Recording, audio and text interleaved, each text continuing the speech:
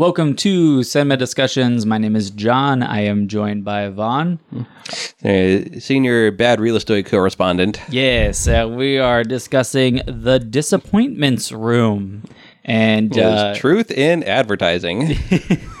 well, come on. Let's just start at the beginning here. If you're watching this movie or this review so far, you're either one of the very, very, very few people that saw this movie, or you're thinking about seeing this movie. So we're going to give you our recommendation before we get into spoilers here. So, how would you recommend this movie? Very weakly recommended. I give severe hesitation to this movie. Yeah. You gotta really be looking for something that is non-traditional filmmaking. This is. I think most people will be disappointed by it, but I found it to be pretty heavily cliched.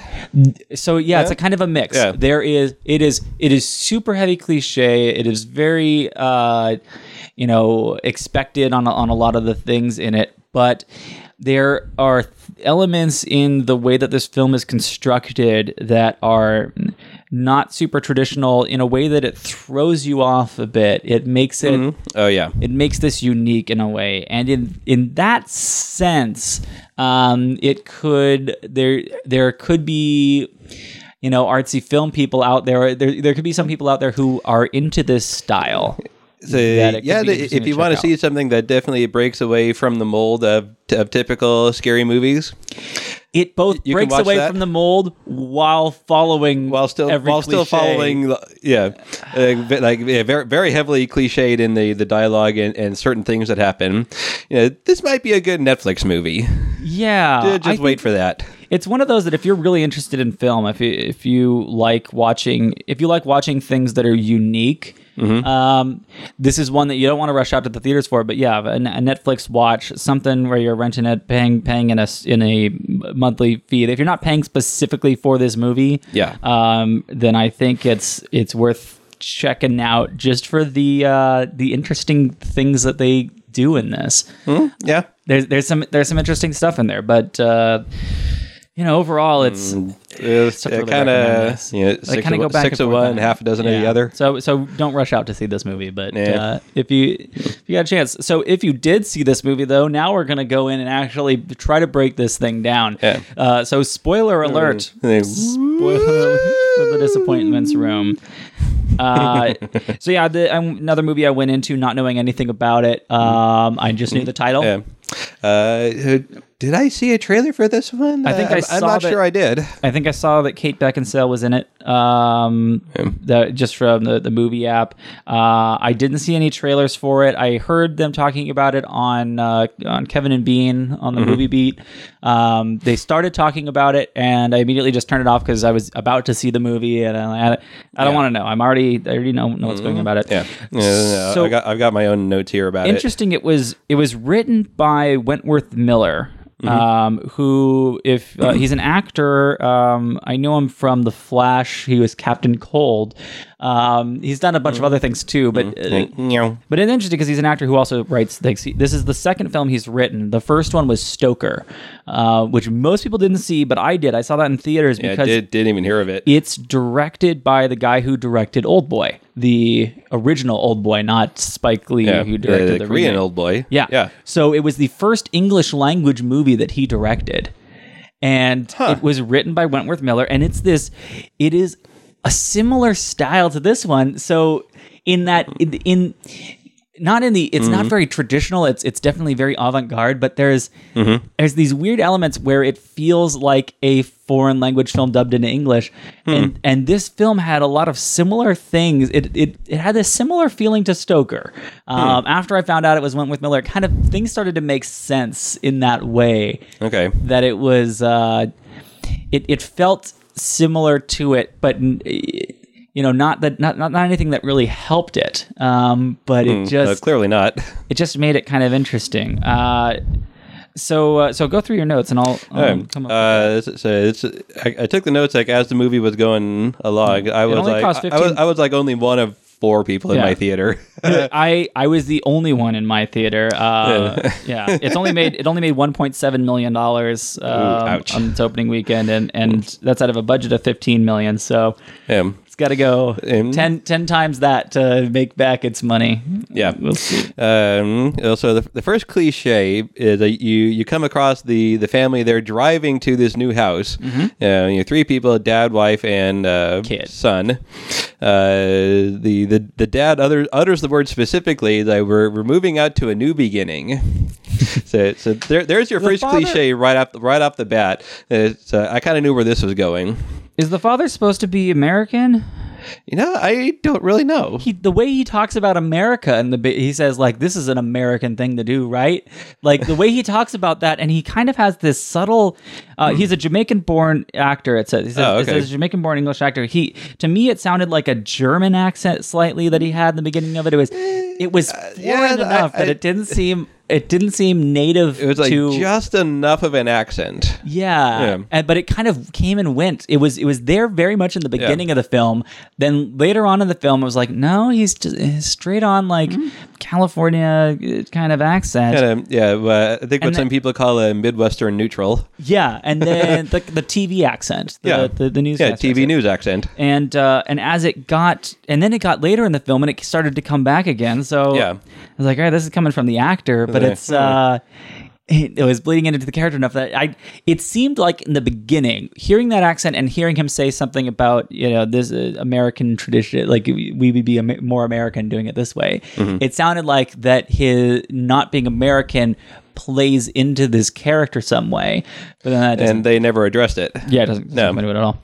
And then right after it, during this opening scene where they're driving, the dad had a very specific tone to the way he was speaking, kind of like he was trying to be gently optimistic about what they were doing. Yes. Mom seemed kind of a little doubtful about what they were trying to do. Kid is just kind of blissfully unaware.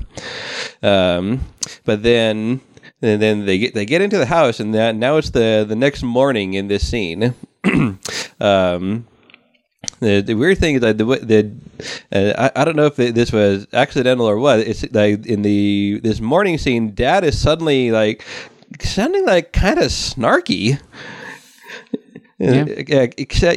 Sounding kind of assholey in that next morning scene. I think it's like his his inflection or whatever was like just like slightly off. It sounded really kind of off-putting to me. Kind of. And then it doesn't really happen the rest of the movie. No, not too much really. He's got this that something's up between him and his wife, that he's got something going on there. So I think it could be attributed to that. Yeah, maybe. Let's see. So there's the morning. Now they're kind of exploring the house when it's not raining.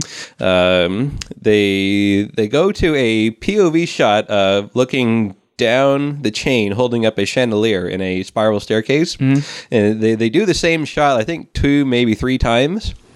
So it's like my first thought is like, oh, okay, this is probably foreshadowing some kind of death trap that the chandelier is going to turn into, like a lot of horror movies might do. Yeah, I think, but it turns out I think it's just establishing the stairs. Nothing happens. I mean, they utilize the stairs of just them having to run up and down the stairs. So they do use the stairs a lot. Yeah. And nothing much happens for a while. Then they reveal to us that they had a second child who is no longer in the picture for some reason. Yeah. Like, So I think that kind of changes that relationship between the mother and father a lot. Then they don't address it again until much later. Yeah. So you've got they notice the light coming on in the window in the house, which leads them to look behind the wardrobe. Yeah. And finds the weird door. And that's when they find the disappointments room.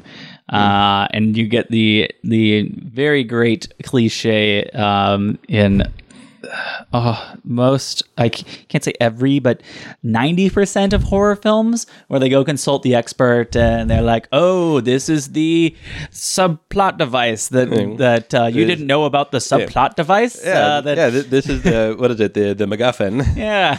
Oh, yeah. Somebody You've in town. got one of them MacGuffins in your house. Yes, you got a MacGuffin again. We're going to have to spray for that. But then you get the self-awareness of it. Yeah. Where she's like, the expert says, oh, it could be this or the spirits. But then again, I'm a big fan of Poltergeist. And it's like, all right, so you're aware of these tropes in films, so they pointed out. But before they discover the disappointments room, they start introducing those little flashes of things that happen in a different time. There's no reason for them to start happening. No, and there's no real indication that somebody is like visioning these things or they're experiencing them. Gets a little confusing in what they're. Yeah, they just kind of start happening, but and they escalate from there. Yeah, they are introduced in such a weird manner, and I'm kind of like fighting against the movie to enjoy it or understand those things. Yeah. Like, I get it. I understood it, and I was picking up on these things, but not with help from the film necessarily. They were making it easy. I actually did kind of like that scene with Miss Judith, like the actual lady who was Miss Judith, like who was a little dwarf lady, and she was the town expert on The Room.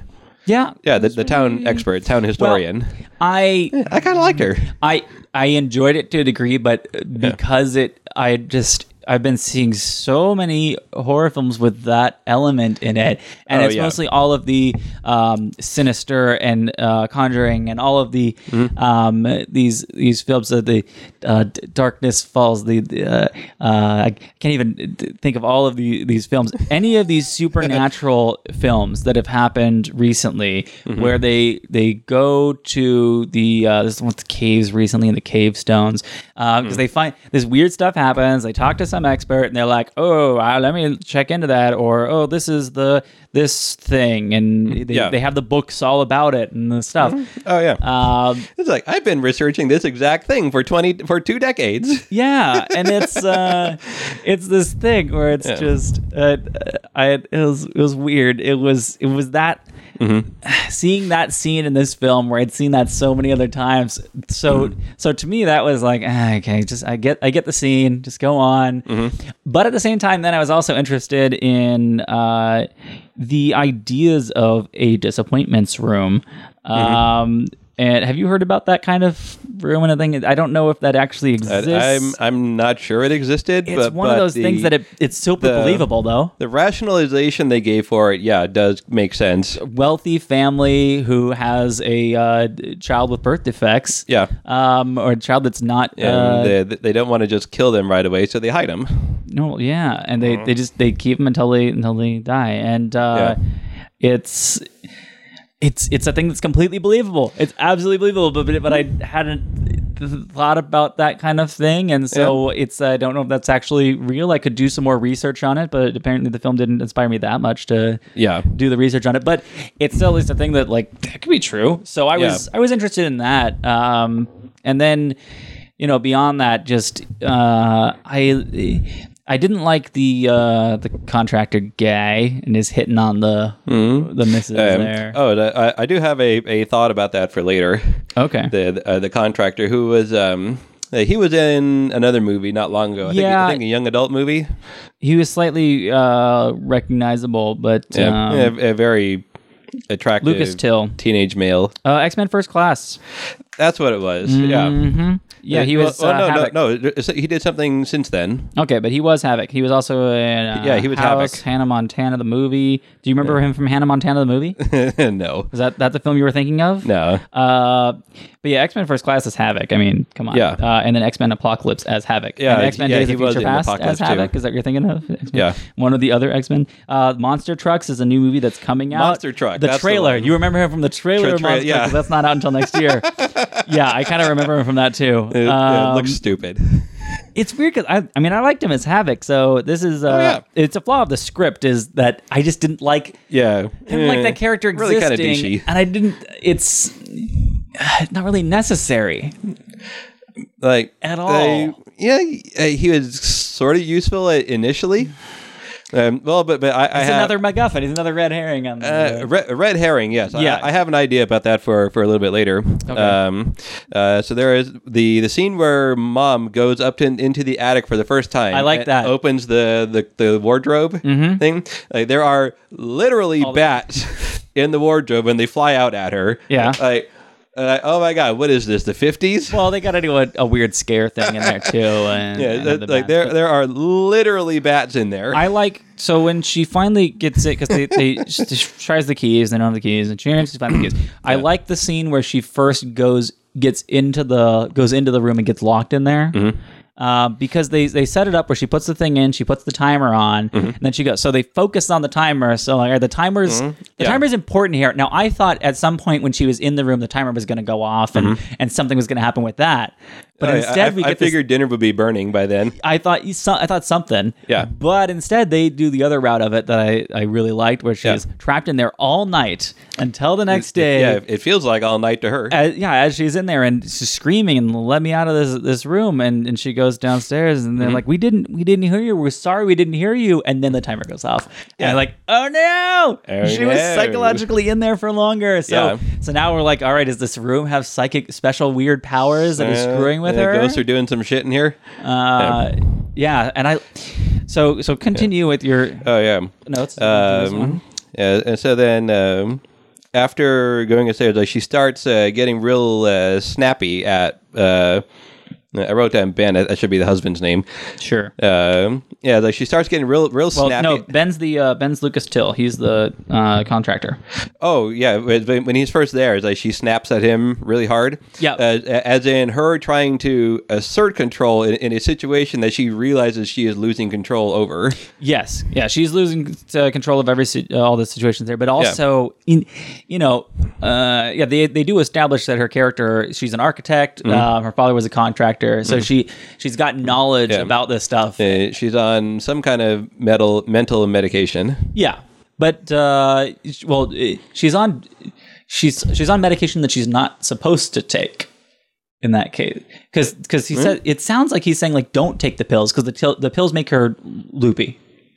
It sounds like it's these pills that she's addicted to that she's trying to not take in some way, that they were these something was going on there. It sounded like she kept going for the pills, and when he was like, take those because you get fuzzy. Usually when you get like antipsychotics. Well, that's what I thought at first, but it sounded like she was there, whatever, like that she didn't have the right pills, but whatever pills she did have, she wasn't supposed to take, that she did take those in the end when she got crazier with that. I don't know. Okay, that might have been some muddled dialogue writing there. Yeah, it was something odd in there. Because in any case, she flushes the pills down in the one moment, like she's about to take them, and then she flushes them. Yeah. So as we're building up to the big climax of the movie, and she's realizing that these ghosts are there. And it's like she's seeing a girl who is one of these deformed disappointments, and the father, or the landowner, or whoever is the father. He's yelling at her as the mother of this child, but directly to our main character, to Dana, and is saying, this is your fault, and you caused this tragedy, which is then mirroring her own life and the loss of her child. It's during this final build up to the climax that we realize the daughter that they had not that long ago, she kind of accidentally smothered. Yeah, we finally see the full asleep in bed one day. The full scene of it, because earlier we hear her saying she just decided to stop breathing and this, so then you get because she didn't love me, so she stopped breathing, and then as she says there, and so breaking down. But you get to see the actual scene where she fell asleep on her, and it's just, she's been racked with guilt this entire time. there was one like during the flashback where the old man, his wife, and their deformed daughter are up in the room. The scene of the flashback is in like gray shading. Not grayscale, but like gray tinted. Yeah. And then suddenly it's only the father standing there, the ghost. Suddenly he's in color, just like she is, just like our mother is. And so now it's like he's dealing with her, the blonde mom, which I thought was kind of a pretty interesting way of making those two like little realities come together. Yeah. So, how long does it take you to figure out the twist, I should say, of which the thing I loved about what won a lot of points for this movie for me is I love any movie that shows you supernatural things happening throughout the film, but then shows it at the end to all be psychosis and nothing supernatural actually happening. And those are films that I really applaud. And because there's definitely films where you can there's supernatural films that you can watch and you can explain it to yourself. You can explain it afterwards that all of these things could have happened by by natural elements. And in this film, they show that to be the case. They show that like they almost go in that direction, except at the end where you see the ghost father like in the doorway. I don't even count that because he's not actually interacting with anything. He's just there. Which is still, she's the only one who's seen any of this stuff. It looks like the son sees a girl in the hallway at one point. It seems like, because he goes up into the kind of shining thing, like sees the people, but we don't actually see him interact in any way. He doesn't specifically. He could have been pausing as if he could have been pausing at anything. It's just that's what we see, and we also see numerous scenes of the kid doing things that didn't actually happen, like getting chewed up by the dog. I love that scene and that action, but so that's all happening within her mind, and all these, we start seeing those little things just happening within her mind, but then we see the ghosts, and the ghosts are doing these things and interacting with that. So then you see the father with the shovel hitting the ghost dude. Father who hits Ben. So all of those things, right? Like when I saw the shovel hitting Ben, my first thought is either one, not happening, or two, it's the mother. So that would be my fix for this movie to make it better. At the point where the scene ends, that Ben first comes to the house. You pick that moment as like everything from now on is entirely in her head. Yes, as such that Ben never comes back to fix on the roof. She imagines all of this happening. That could be, yeah. And the dog is imaginary. All the ghosts are imaginary. Mom is losing her shit. So she's hitting the bed with the hammer. All of this is going on in her head. Well, so would you have such that Ben was never actually hit with the shovel. It was just imagined. Like he never dug up that grave, that kind of thing. You'd still have that that she's still acting out, and the rest of everything's going on around her. In response to her actions, but the point of view that we're seeing, she's not actually seeing. So she still would be hitting the hammer. Like that scene would still happen in real life and traumatizing the kid. She's going through all of these things in out of body. Would you show the audience that it's not actually happening the way that they did with the hammer scene, where they revealed it afterwards? Would you wait until the end? Would you show all of her? I would wait till the very end. Do like a Saw montage. Yeah, like the end Saw monitor, like flashing back, where you see how these things are really how happening. Could you have been doing this the whole time? I love that kind of thing. When that would have made this a better movie. The other thing that I think that might have been doable. I think it still kind of worked the way they were doing it incrementally. That at least let the audience in on earlier that these things weren't happening. I was, so they showed the dead cat. That was a gruesome scene in that one. I'm a little disappointed, and I get them. It's perfectly fine that they didn't do it. I'm a little disappointed that she didn't kill the kid. Because that hammer scene when she's hammering the guy, my first thought is she's hammering the kid. Mm-hmm. She's clearly killing the kid, and he's gonna walk in and be like, "What have you done?" And now they have to deal with a second kid killed, which immediately he has to put her into 5150, get her into a mental hospital because clearly, like the first kid, you fell asleep on. It was an accident. It was terrible. Yeah, but the second one, like you need to be locked up. You are in danger. If you want to do that, then the moment that she realizes she has killed her son is when the big reveal happens. Yeah, so that would have been the moment. End the movie there. There could have been other things throughout it.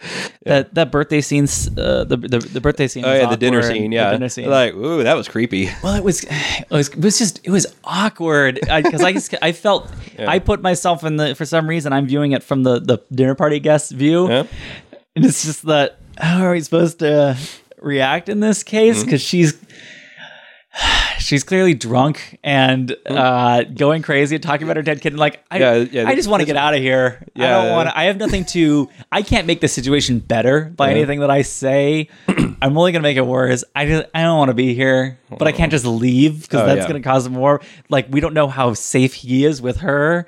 You don't know. How do you react as those guests? What would you do? What would you do if you were those guests? Yeah, there's like nothing you can do. Jump out the window. And did I miss it? I was, I wasn't really paying attention in the first couple minutes of the movie as they were getting there. So I might have missed it. But in that dinner party scene, they've got the big Dunkin' Donuts, or the Krispy Kreme donuts, fresh donuts now sign. Hot donuts now. Did they explain that? No, it just kind of showed up. It was just there? Just there. They go into this, like, old house. They moved in with their things. Oh, well, no, I think it clearly belonged to the family. Oh, clearly. But that they show them, like, this is my favorite sign. Any reasoning why they picked that sign? Because it's just all of a sudden they're in that scene. It's not shown before that. And it's just this Krispy Kreme donut sign. That was the product placement that they worked in. This stupid vintage neon sign. But it's not even like vintage. It's like sort of, maybe. I mean, they still use them now. Oh, okay. You go to Krispy Kreme donuts, and it's the hot donuts now. Well, that's true. Unless they've had the same sign for all this time. Because when they first go into town and they meet some lady who kind of further moves the plot along, there is the Krispy Kreme stand in the back of the ice cream shop. Okay. Yeah. So this is just product placement. Product placement, probably. This is weird. It's kind of weird. This is weird product placement. Why what kind of decoration? Because if he has that, he's got to have like some other weird cheesy decoration throughout, like the not that fish, I saw. The Billy Bass singing fish on the wall or something, like some other tacky decoration. If he's got this donut sign, I saw no other tack in the house. Beer thing, and it's like a Duff beer logo. Something else just stood out as this weird sign. None of that. Yeah, the mirror thing with the painting is an interesting thing there. The blood as she cuts herself, I was looking at more to happen with that, but nothing really did. But so I think that the film the biggest saving thing for me is I like that it dealt with psychosis rather than paranormal, and it definitely went heavy in the paranormal and showed all that stuff, but made it all psychosis. So I really like that. The expert that they talked to that talked about the disappointments room, she gave her all the facts about the physical room itself, and then said some say that there are spirits that inhabit the thing, but then again poltergeist. So it's the thing of like I just believe in ghosts. I want to believe in those things. So like she doesn't even really like wholeheartedly say that like, oh no, there's spirits in there. She's just like there's a chance. Maybe if there were spirits somewhere, they could be there. At least they didn't go the route of making it seem like the whole town was in on knowing that something happened in this house. They didn't do that and be like, oh, you can't know this secret and now we're gonna kill you because of the thing. Like nobody's lived in that house for No, it would seem that would have just been another dumb thing. Yeah, so while it fell into a lot of cliches, I think it there's enough of them that it avoided, and it took different paths. That it was kind of interesting where it went with that.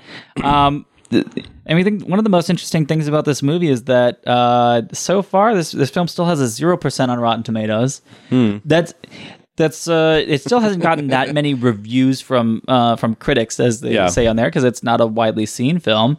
But it's kind of tough to get a 0%. Those are difficult to come by. That's no positive reviews from a thing. But positive reviews on Rotten Tomatoes, they equate that. And there's different people have different review scores. But on a 5-star rating scale, 3.5 and above is positive, and below, so 3 and below is that it's got an average rating of 2.3 out of 10. On I guess that would be like the way IMDb rates it out of 10. Pretty low on most of them. Most people are not liking this movie. Yeah, I mean, they have plenty of reasons not to. Just realized that was a pun because Kate Beckinsale's in this, and she was in Underworld and Lycan, and everybody else weren't liking this. Anyway, it was not unintentional, but I had to point it out because I noticed it. So what would you rate this film? It kind of deserves a low score. I don't want to be too hard on it, because like we were saying, there are some good elements to it. If somebody else had gotten their hand on the script to give a little rewrite, kind of like what our alternate theory was, would have improved it a whole lot. There's a lot of other things that they need to work on with just some of the dialogue and things, and the way it was directed. I think that kind of failed. Kind of badly directed. Directed by DJ Caruso. Yeah, the director didn't keep on top of the actors and keep them consistent. Yeah, especially the father. He's the director of The Salton Sea, Eagle Eye, I Am Number 4, 2 for the Money, Disturbia. Eagle Eye was pretty solid. I mean, it's just a straight up dramatic horror movie. He's got things here and there. But he's not like a big known director for it. But he's no. I mean, I think even like guy who did James Wan, who did Saw and the Conjuring movies. Like, even though the Conjuring had a bunch of supernatural stuff in it, the Saw movies didn't, and so he's done both. So I think he could do a mix of all of those. I think he would have been a great director for this movie. Oh yeah, you put him on it, and he would know what rewrites to make too, and just he'd make it work. Yeah. So I can't fault Wentworth Miller completely on it, on the writing, because there's interesting elements there throughout it. It's not a perfect script, but there's interesting. It's kind of like he's somewhere between third and fourth year in screenplay school. Yeah, I mean, this is his second film. Yeah. So that's the consistency on that one. And DJ Cruz has done a bunch of films, so he's seasoned. So he's getting no excuse. So what would you? Yeah. So final score. I think I'll be generous. I'll give it a 2. A 2. Yeah. So as I'm watching the movie, like for most of the movie, I'm watching it. I'm like, all right, it's not a 1 because it's a little decent. So it's probably a 2. But I get to the ending of the movie and when they do the reveals of the psychosis, and I'm like, good on you. Maybe a 3. Maybe you can do a 3 with this one. And I mean, I was thinking about it with it, and 3 is still a negative score on Rotten Tomatoes. That still gives it a 0%. If I give it a 3, but 3 seems. It's such an imperfect film that is really tough to give it that 3. Like it's more of the 2.5 on there. So I don't know. I think because this one I might need to I can't say I'm going to rewatch it, but it's I'd know better if I watched another thing. But because I really was interested with Stoker, and I liked the way that it went. I think that's a better film. But again, it's been a while since I saw that. So I might even. I think I'll leave it at a 3. It averages out our scores at a 2.5. And okay. and that's really because that 3 for me is it's kind of like that bonus star that it doesn't really get the full bonus star. It gets a half bonus star because it did the thing that I like in the films of dealing with the power of psychosis and how much that can when it's truly distorting someone's reality in that way, and how crazy it can get. And I like that. I like those things that deal with it. And while it could have done other things with it, but it showed the father in therapy in that moment, and he's trying to deal with the things, and then they're both he's trying to deal with her problems mostly, and trying to make it better for her. And the way the party guests that they bring over, and they say, it's probably the move. It can be really stressful on you. I hear it's just as stressful as divorce or losing a child. You're like, why do you have to? Do you have to? You're just like. Bringing that up. Like, could you make it any more obvious? But it's just that's the foot and mouth thing of they're like, oh damn it, why did I say that? Anyway, that got about as big a groan out of me as the bats. Well, but to me, it's not the writer in that case. It's not hitting it over the head to the audience about the losing the child. That is standard dinner party guests saying the wrong thing. Okay, that's what that showed to me. That showed it perfectly to me, because that's a thing that happens in times where because it's a common fact about like the most stressful things in someone's life are death, divorce, and moving. Like 3 of the most stressful things in a person's life, and losing a job would be the next one in there. But so he's this guy who read that on the internet and knows this weird fact. So they're doing this housewarming thing. They had just recently moved into this new house, and she's really stressed with it. And then he's just like, oh, I read this fact that it could be just as stressful as that. And then not thinking that they had lost a kid a year ago, and like, so that's that moment to me was a positive thing in that one. I liked that. Okay.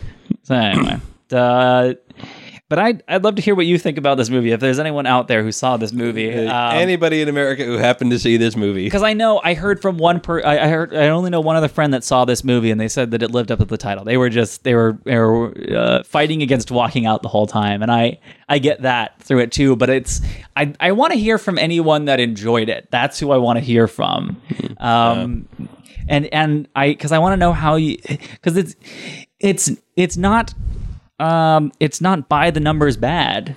There's stuff in there, but it's slightly non-traditional in this way that it feels like if this was a foreign film dubbed into English, then you'd forgive a lot of things in there. Like it's that. This is how this film feels to me. It feels like it's this dubbed film, and so. I think really what it's saying to me is I need to rewatch Stoker, because to me, I wasn't thinking about who wrote that film because it was his first film. I was only thinking about the director on that one. Yeah. And so to me, it was the first film directed by a Korean director. And so it felt in this weird, like somewhat lost in translation way, but all in English. So like any of the imperfections, I forgive a lot of them. And it was this interesting look on things. So this one had a lot of the same kind of feel towards that, I thought, So now I need to rethink everything else with it. But I don't know what to think anymore. Oh man! I can't believe it's not butter. So this film was seeking a distributor after Relativity Media filed Chapter 11 bankruptcy, placed the film up for sale. They shot the film in 2014. So this film's 2 years old. Wait, Relativity filed bankruptcy? That's what it says. Wow. I thought they were doing okay. Well, I guess they're still around, but people file for bankruptcy. You can run for president if you file for bankruptcy. It's just it happens. It says then they did schedule the film for March 2016 release. Then it was revealed that Kidnap would be the first post-bankruptcy release, and they pushed it to August. So it kept getting moved around in the schedule. Was another trailer. Yeah, so the thing kept this film got pushed around for a little bit, only for 2 years. I guess I only moved around for a little bit within the year after it found a place for it. So not as bounced around as some films get, but it definitely wasn't on the top of the production company's list for release. Yeah. And we're like, this is we got to get this out there while it's hot. And like, where can we bury this film? Yeah. So at least they didn't release it in January. Yeah, so they did a good job burying this one along with other. It got released alongside Sully, When the Bow Breaks, and The Wildlife, and When the Bow Breaks also is at a 0% on Rotten Tomatoes. So, why not put it against other films that people are just burying, and then they're like, let's let Sully have the. I'll just squeak it in there. Top box office. Let's put this in theaters and hope nobody notices. Which most people didn't. And it's such a title that it just screams out to you. You have disappointment in the title. It makes it easy for critics to bash it, of course. Really and then, make fun of it. It's tough. If you're not a 100% film, then that's a risky title. Say The Secrets Room. Just say something. Like, so disappointments, really? You got to put that in there? All right. Well, thank you for watching this. If you or somebody happen to enjoy this movie, we would like to know. Put it in the comments on the YouTube section on MagicCapeTV.com. Let us know what you thought. Subscribe. If you've made it this far into a video, please subscribe to our channel because it's a bit longer than I thought we were going to go for this movie. We got more of this. You get confused with this stuff. Let us know. Subscribe to the videos. Write to us, because we see the bad movies, so you don't have to. @gmail.com. Yeah. Thank you. Bye.